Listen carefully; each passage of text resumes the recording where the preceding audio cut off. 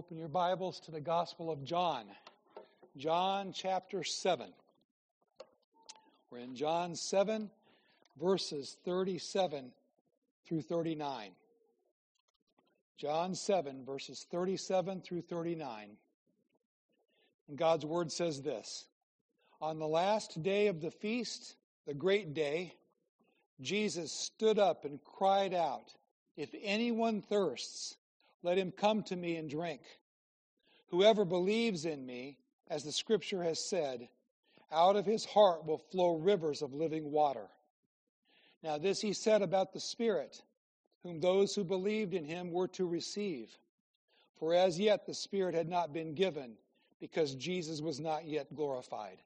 Please be seated. Let's ask the Lord to help us as we look at his word today.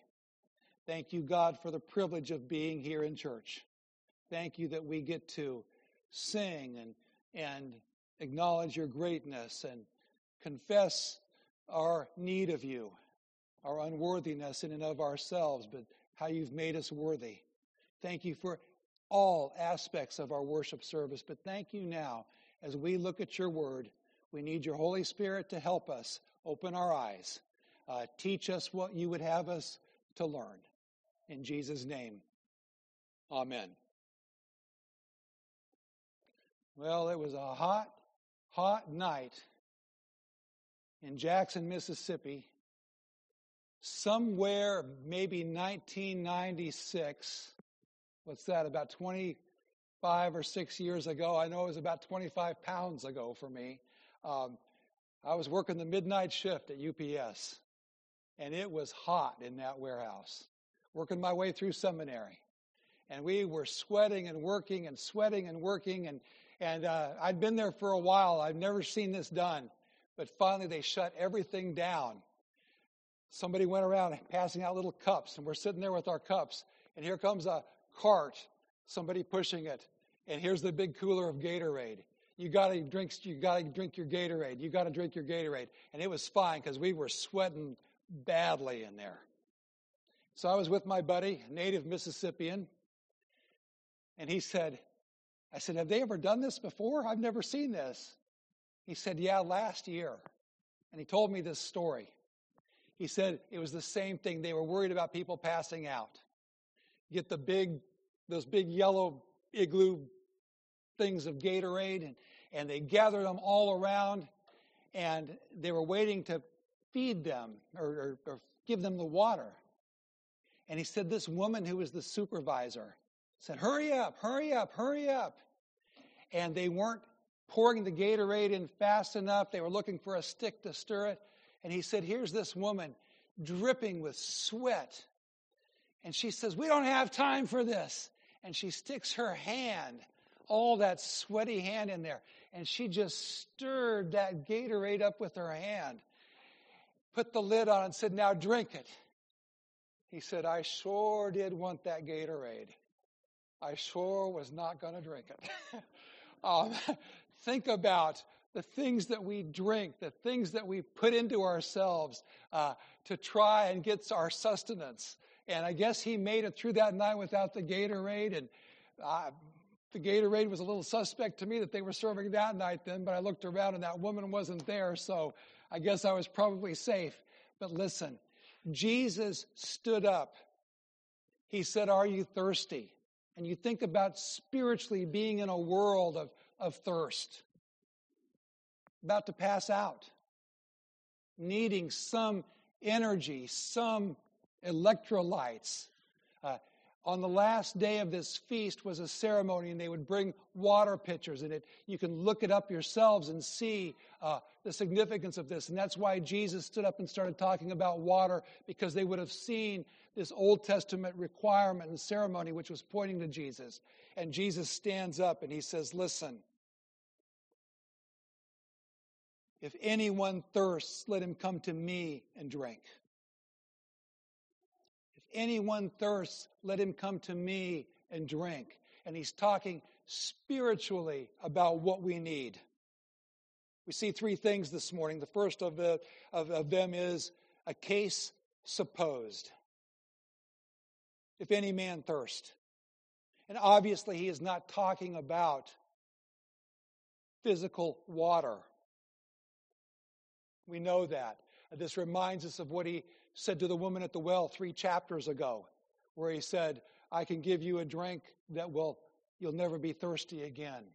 We know he talks about himself as the bread of life. We've just had that. And so he's talking about himself as the one who will satisfy, who can satisfy the spiritual thirst that we all have. What do we mean by spiritual thirst? Things like anxiety of soul. Things like conviction of sin and desire of pardon. We think of things, and maybe we don't think of them so much, but as we get older, sometimes those things in the past come back to us. I recently made contact with my 6th grade teacher, and it was great.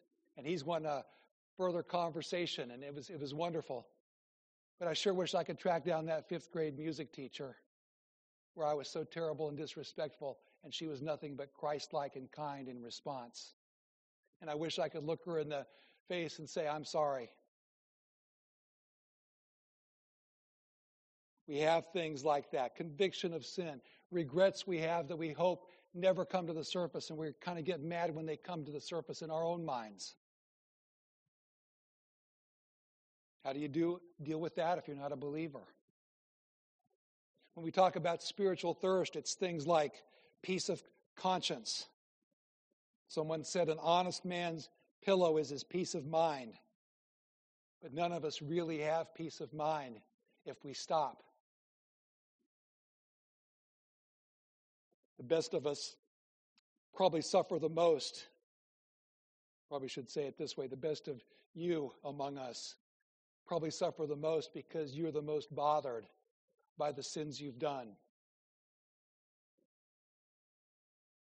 You're not numbed to it like so many of us are. They go, oh, those years were just a blur. And when they become not blurry, we say, oh God, why did I do those things? Why did I think those things? Why was I so cruel to my brother or sister? Things like that. Why did I overlook? And we have a spiritual thirst to get things right with people and with God, and we know something's not right. And Jesus said, if anyone thirsts spiritually, let him come to me and drink. People do feel it, but not everyone who should feel it does feel it like they ought. And there is a spiritual dehydration that a lot of us walk around with. We put something in ourselves that does not satisfy us. A quick fix, a temporary fix. There's some things you can drink when you're thirsty, and it's just going to make you more thirsty, or it's going to work against you. Some of the things we put in trying to quench our spiritual thirst, just a list, and we all know that. I could go around and say, what do you think the survey said? And then we could be a Family Feud type game, and we would all come up with these. But I'm going to say them. Just some categories of things that we tried put in our lives to satisfy our spiritual thirst. Things like money, pleasure, honor, rank, self-indulgence. Here's your first Ryle quote of the day. It's just a sentence where he said, the very first step toward heaven is to be thoroughly convinced that we deserve hell. The very first step toward heaven is to be thoroughly convinced that we deserve hell. All of a sudden we realize, I'm thirsty. I'm thirsty.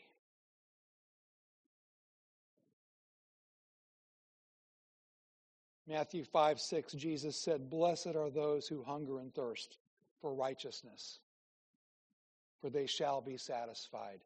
Jesus said, if anyone is thirsty, spiritually thirsty, come to me.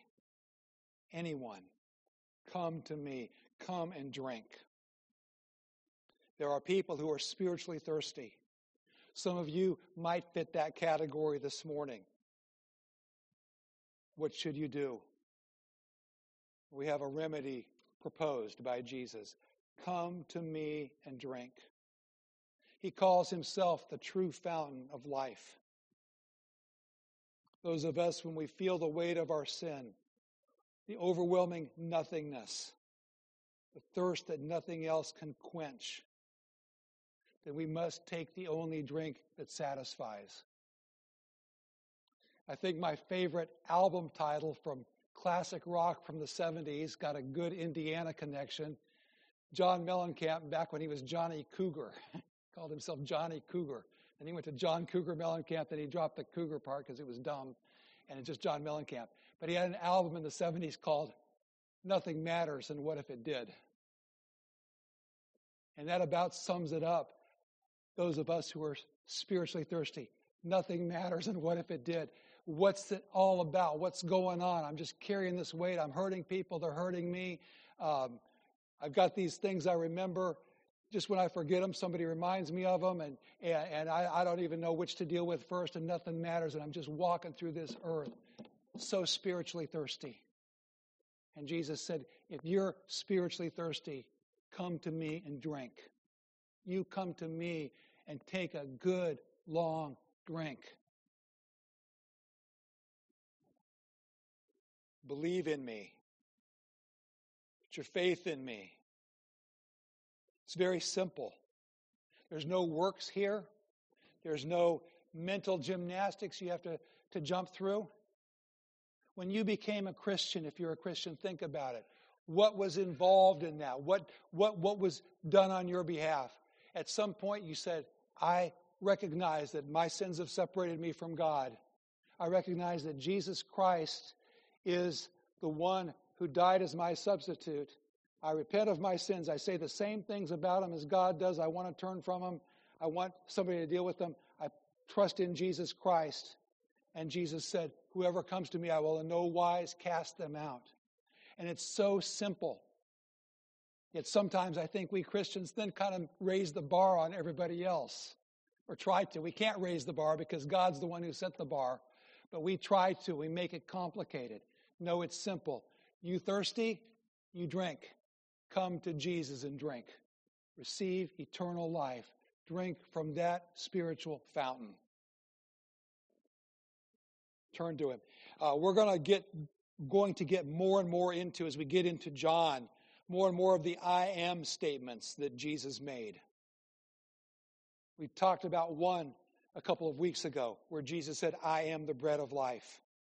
In John 8, I am the light of the world. John 10, I am the gate of the sheepfold. John 10 again, I am the good shepherd. John 11, I am the resurrection and the life. John 14, I am the way, the truth, and the life. John 15, I am the true vine. And though he doesn't specifically use the words I am, he is saying here, I am the only drink that satisfies. Some remedies might appear to work a little better for some than for others, but none work permanently except for Jesus Christ. Matthew 16, 26 and 27. For what will it profit a man if he gains the whole world and forfeits his soul? Or what shall a man give in return for his soul? For the Son of Man is going to come with his angels in the glory of his Father. Then he will repay each person according to what he has done. We're saying, give me a drink, give me a drink, give me a drink. Let me try this that will satisfy. Let me try this. And none of it satisfies. The person is thirsty, spiritually thirsty. And then that person obeys Jesus and comes to Jesus and drinks of that spiritual water, the only water that can satisfy. And what then? Well, then Jesus holds out a promise to that man or that woman who does that. He says this, whoever believes in me, as the scripture has said, out of his heart will flow rivers of living water.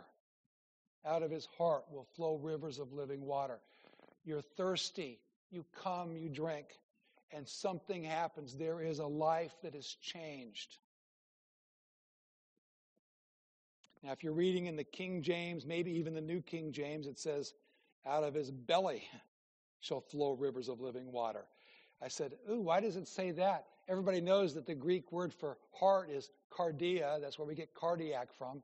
Well, no, in this case, Jesus said out of his belly.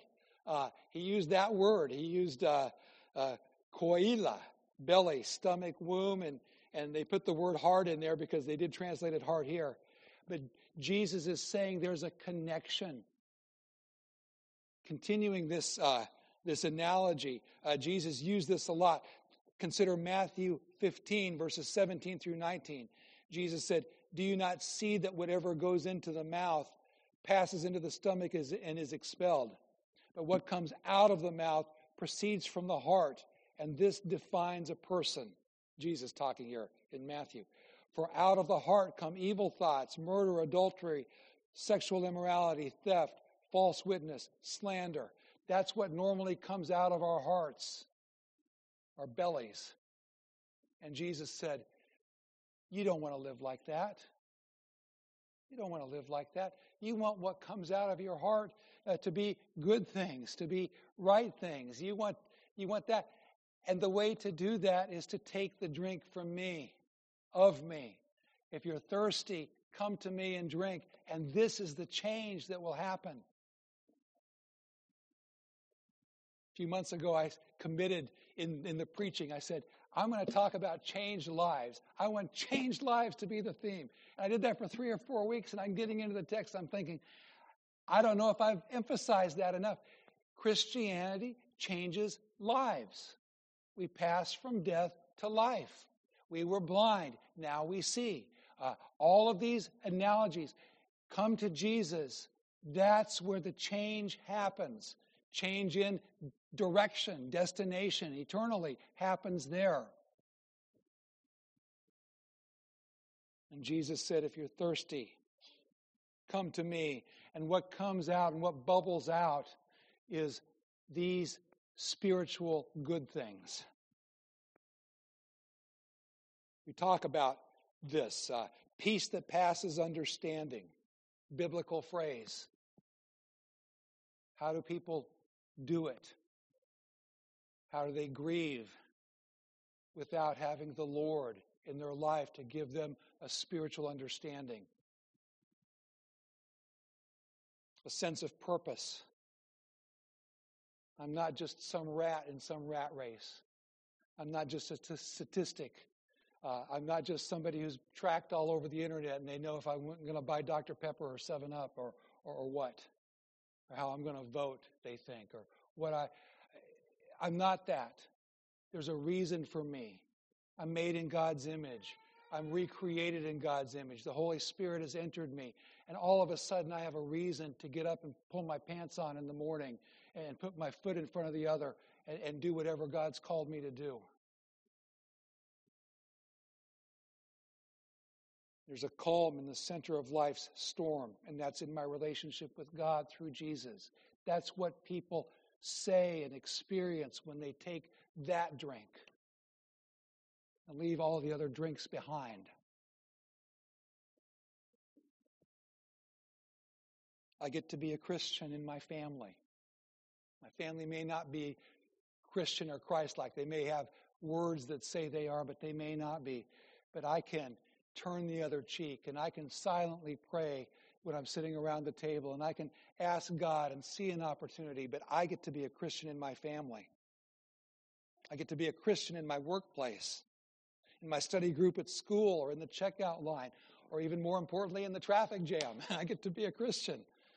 Some of us laugh because we say that's kind of where we struggle the most, some of us, where the rubber meets the road, pun intended. But that's what happens when we take that drink of Christ.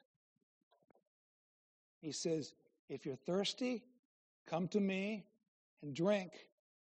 And whoever believes in me, as the scripture said, out of his heart will flow rivers of living water.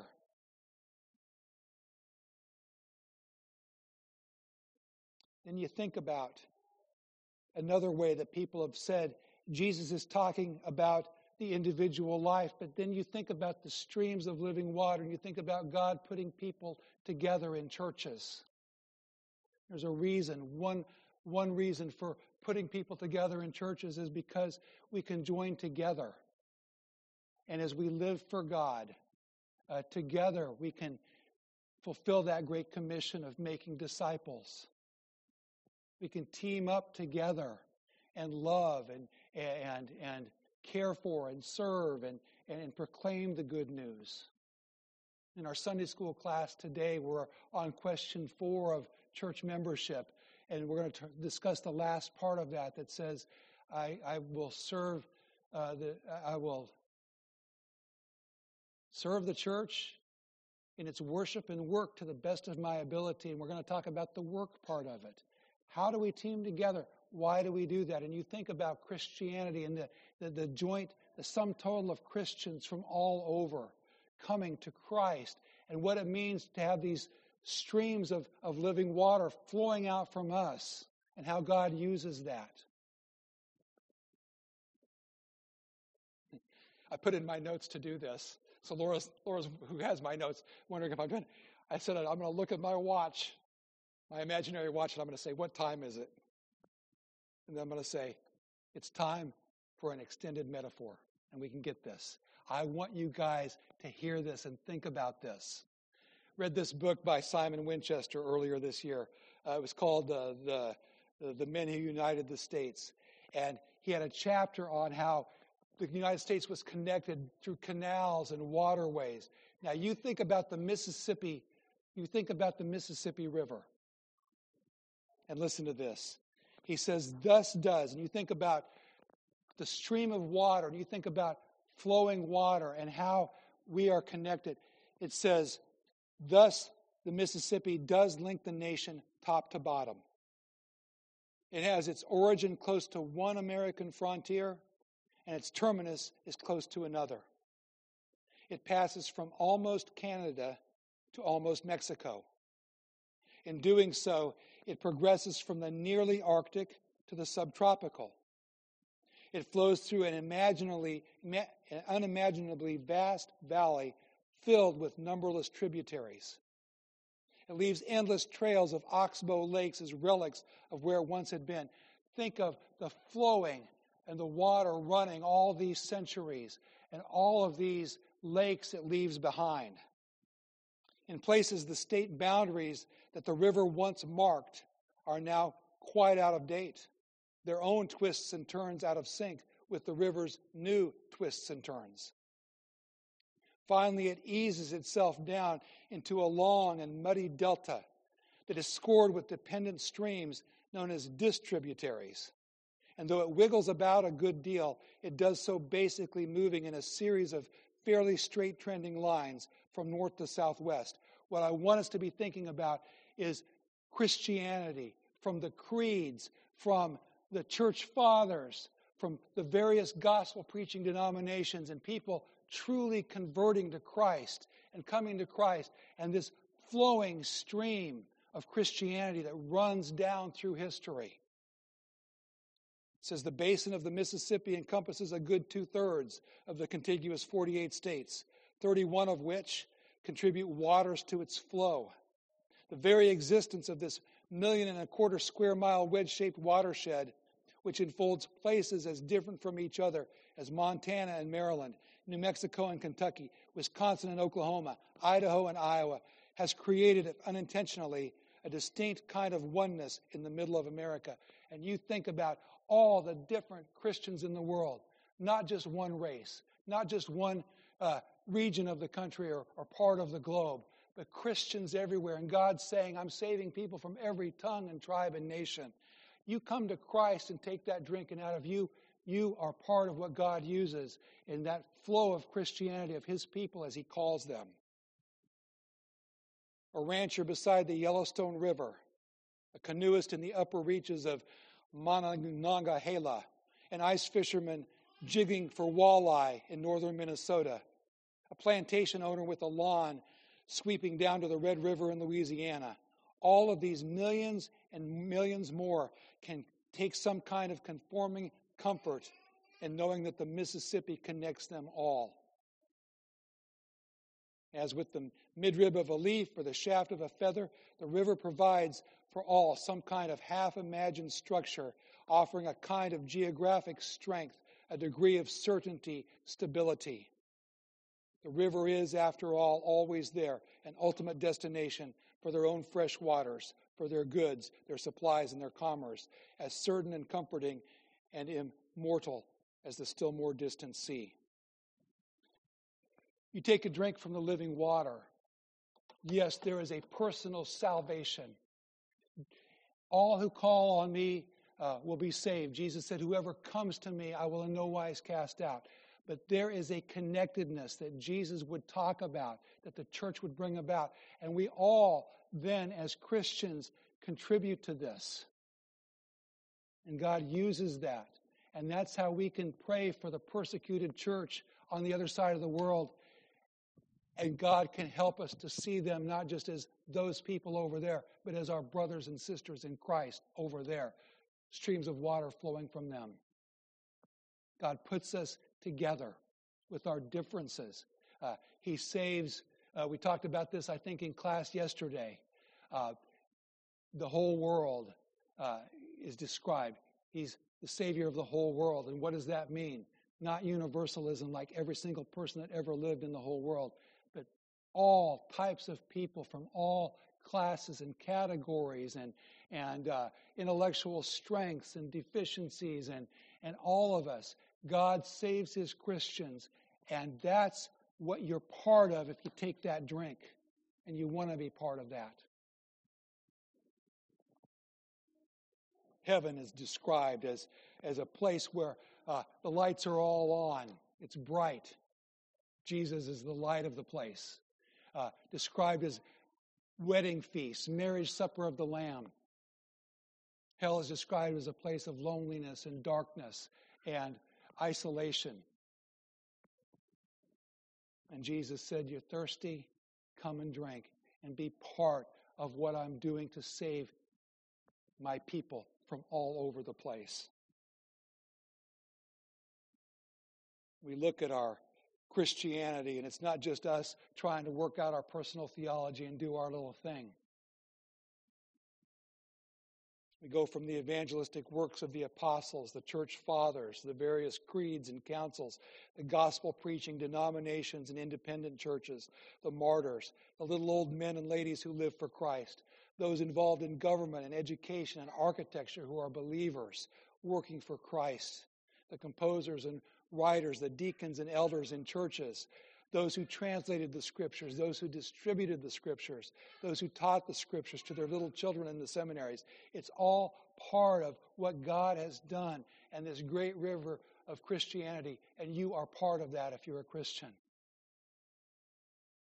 And your works matter, and what you do matters as part of God's beautiful plan as he unfolds history. And can a little church called Christ the Shepherd be part of that? Absolutely. Oh, yes. We might not be the bigger river flowing into the Mississippi of its Christianity. We might just be a little tributary somewhere, but we are contributing. And we're part of that. We get to be part of that. Celebrate that. You get saved. You go from just looking out for number one and part of yourself and how can I use people, to being, I'm a Christian who's drunk from the stream, and now I have something that God has for me to give. Be encouraged. Are you thirsty? Receive Christ.